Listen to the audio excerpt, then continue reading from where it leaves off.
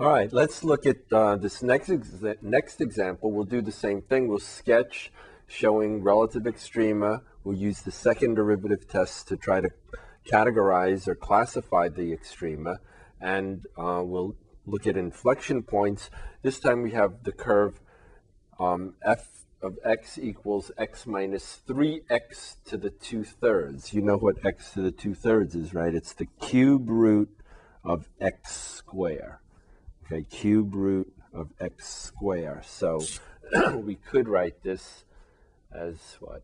The cube root of x squared if we choose. But of course, to differentiate, right, if we're going to differentiate, which of course we're going to have to do, we'll have what? 1 minus, right, we'd rather have exponential form. 3 times 2/3 is what? 2, right? X to the 2/3 minus 1, right, is negative 1/3.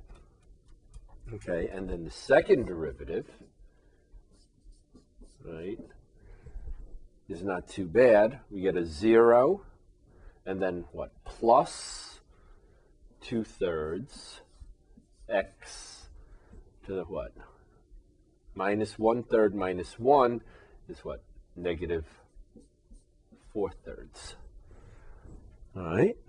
Okay, so let's see. I guess we can look for critical numbers.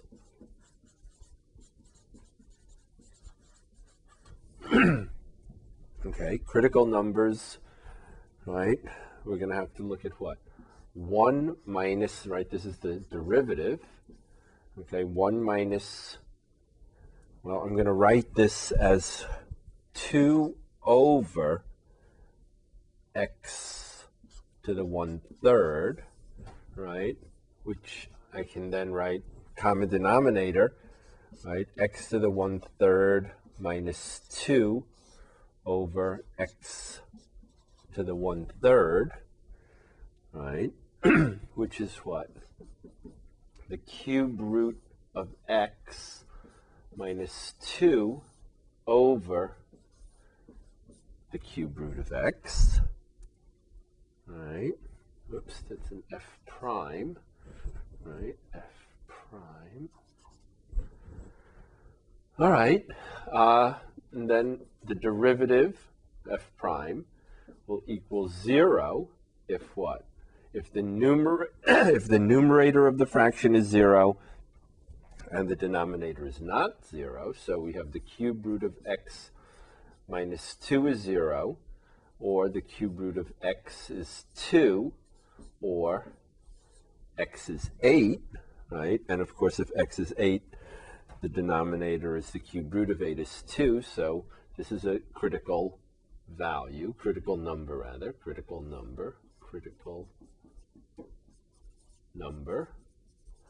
Okay, but we also have critical numbers where the derivative does not exist.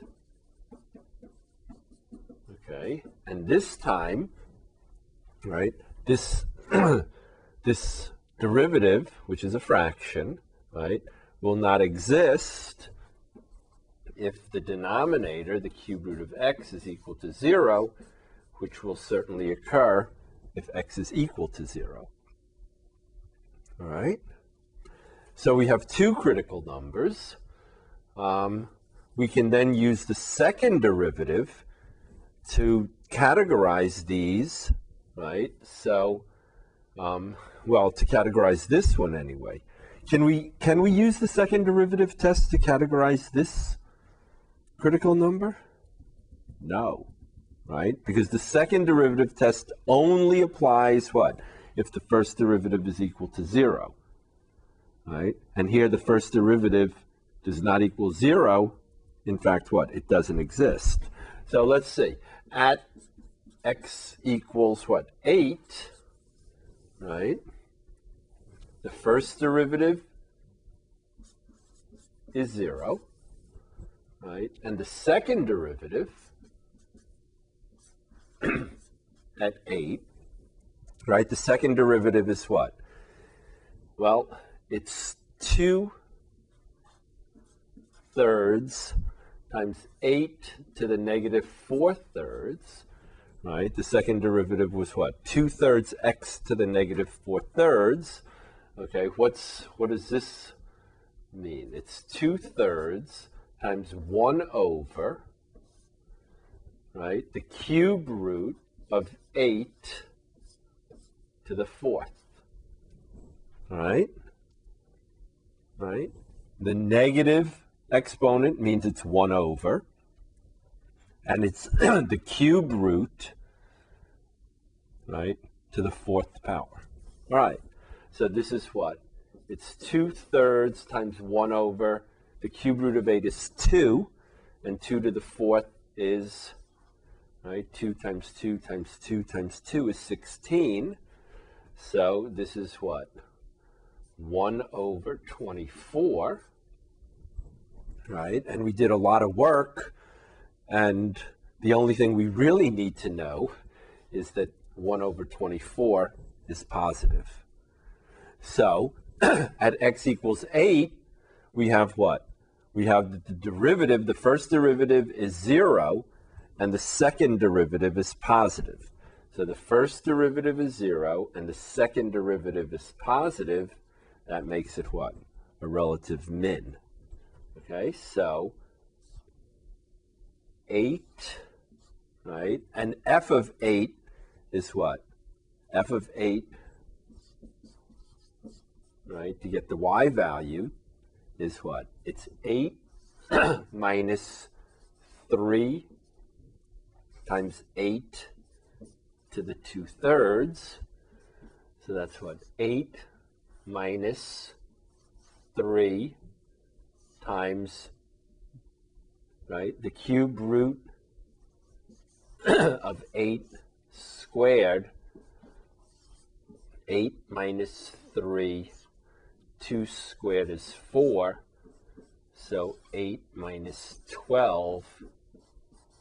Okay, so 8 negative 4, right, we've now categorized as what? A relative what? Right, minimum. Okay? Okay. All right, so we've got a little bit done. We have a relative minimum at 8 negative 4, right? But we still don't know what's going on at 0, right? And the second derivative test is not going to help us.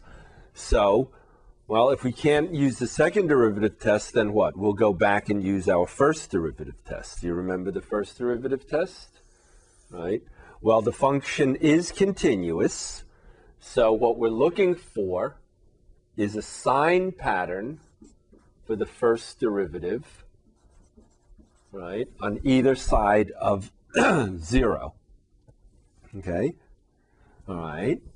So if we chose negative 1 to the left, then the derivative, here, let me write it down. The derivative was what? It was the cube root of x minus 2 over the cube root of x. Okay? So at negative 1, the cube root of negative 1 is what? Negative 1, negative 1, negative 1, right? Will give us, right, negative 1 times negative 1 times negative 1 will give us negative 1. So the cube root of negative 1 is negative 1. Okay, don't get confused, right? The square root of negative 1 is no good, but the cube root of negative 1 is not a problem, right? Negative 1, negative 1, negative 1 gives us negative 1. All right, so f prime at negative 1 will be negative 1 minus 2 over negative 1, right? So that's what? Negative 3 over negative 1, right? So that's what? That's positive. Okay? Okay. And if we go on this side, right, the right side at 1, we get what? F prime, right, the first derivative evaluated at 1 is what? the cube root of 1 is 1 minus 2 over 1 is negative 1 over 1 is negative, right?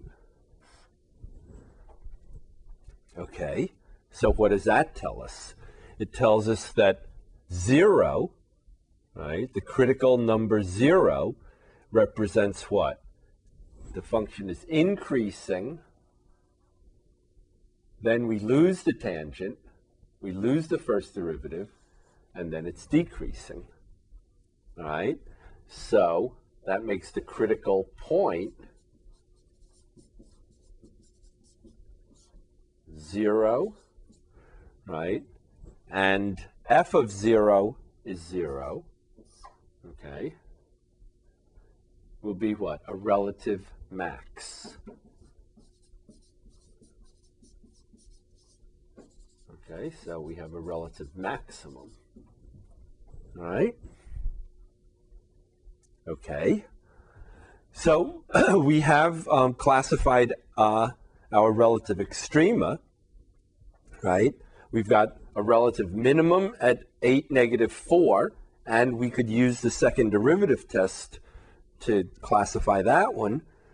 Because what? Because the first derivative was 0. If the first derivative is not 0, forget about the second derivative test. It doesn't apply. Okay?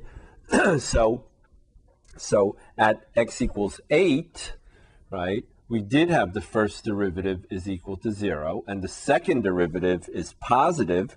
So the second derivative test then tells us that we're looking at a relative minimum, right? But 0 was also a critical number, but it was a critical number because the first derivative did not exist, right? If the first derivative doesn't exist, the only way to try to figure out whether we have a relative max or a relative min is to use the first derivative test, right? And we're looking for a sign pattern for the first derivative. Positive does not exist. Negative for a continuous function, right, says what? That this is a relative max. And so we have the critical point 0, 0 by the first derivative test is a relative max. All right, now let's look at the concavity and inflection points. Okay, the second derivative is, right, f double prime, 2/3 x to the negative 4/3.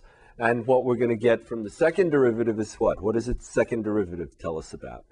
Right, it tells us about concavity and points of inflection. All right, so the first thing we want to do, though, is put this in a form that we can sort of understand a little better. So this is going to be what? 1 over the cube root of x to the 4th. Now, whether we write cube root of x to the 4th inside, okay, or the cube root of x to the 4th outside, right, it's the same thing, right? So I'm going to write it this way for now because it's a little bit easier, I think, for you to understand that what? The 2 is certainly always positive. The 3 is always positive. The cube root of x, right? Remember we just talked about the cube root of x could be negative, could be positive, but if you raise it to the 4th power, then what? A positive to the 4th power is positive, and a negative to the 4th power will also be positive. So the second derivative, right, everything is going to be positive, positive, positive, positive, except what? When x is 0. When x is 0, of course, the cube root is 0, to the 4th is 0, the denominator is 0. Okay, so that's a good observation. The second derivative is positive, except when x is equal to 0. All right? Which means what? Well, if the second derivative is positive, what does that tell you? Second derivative positive. It says what? The curve is concave. Concave what? If the second derivative is positive, right, the curve is concave up. Right? So the curve is concave up always except what? At x equals 0. All right? Now, what's going on at x equals 0? Well, if you remember, at x equals 0, we had a critical number, but a critical number because what? Because the first derivative didn't exist. Well, if the first derivative doesn't exist, the second derivative won't exist, right? And if the second derivative doesn't exist, the curve has no concavity. All right, so we have then what? The curve is here. I could just do a little quick sketch of a number line, right? Our only value where the second derivative is either 0 or doesn't exist is at 0. The second derivative doesn't exist. And what? The second derivative is positive everywhere else, which means the curve is what? Concave up and concave up, right? All right, so we have no inflection points then. All right, and what does this curve look like? Well, we have a minimum at 8, -4. So here's around 8, -4. So that's our minimum, right? We have a maximum at 0, 0. Well, I don't need 0, 0. You can see that that's 0, 0, right? That'll be the maximum, right? This is what? This was a horizontal tangent, and this was a what? No derivative. The derivative didn't exist. So here we have a sharp corner, right? Here we have a flat horizontal, right, tangent. The curve is always concave up, right? So it's concave up, concave up, concave up. It's always concave up, yes? Okay, we have no tangent, we have no concavity at that point. All right? So this is what the graph looks like for this example. Okay, let's look at another type of example.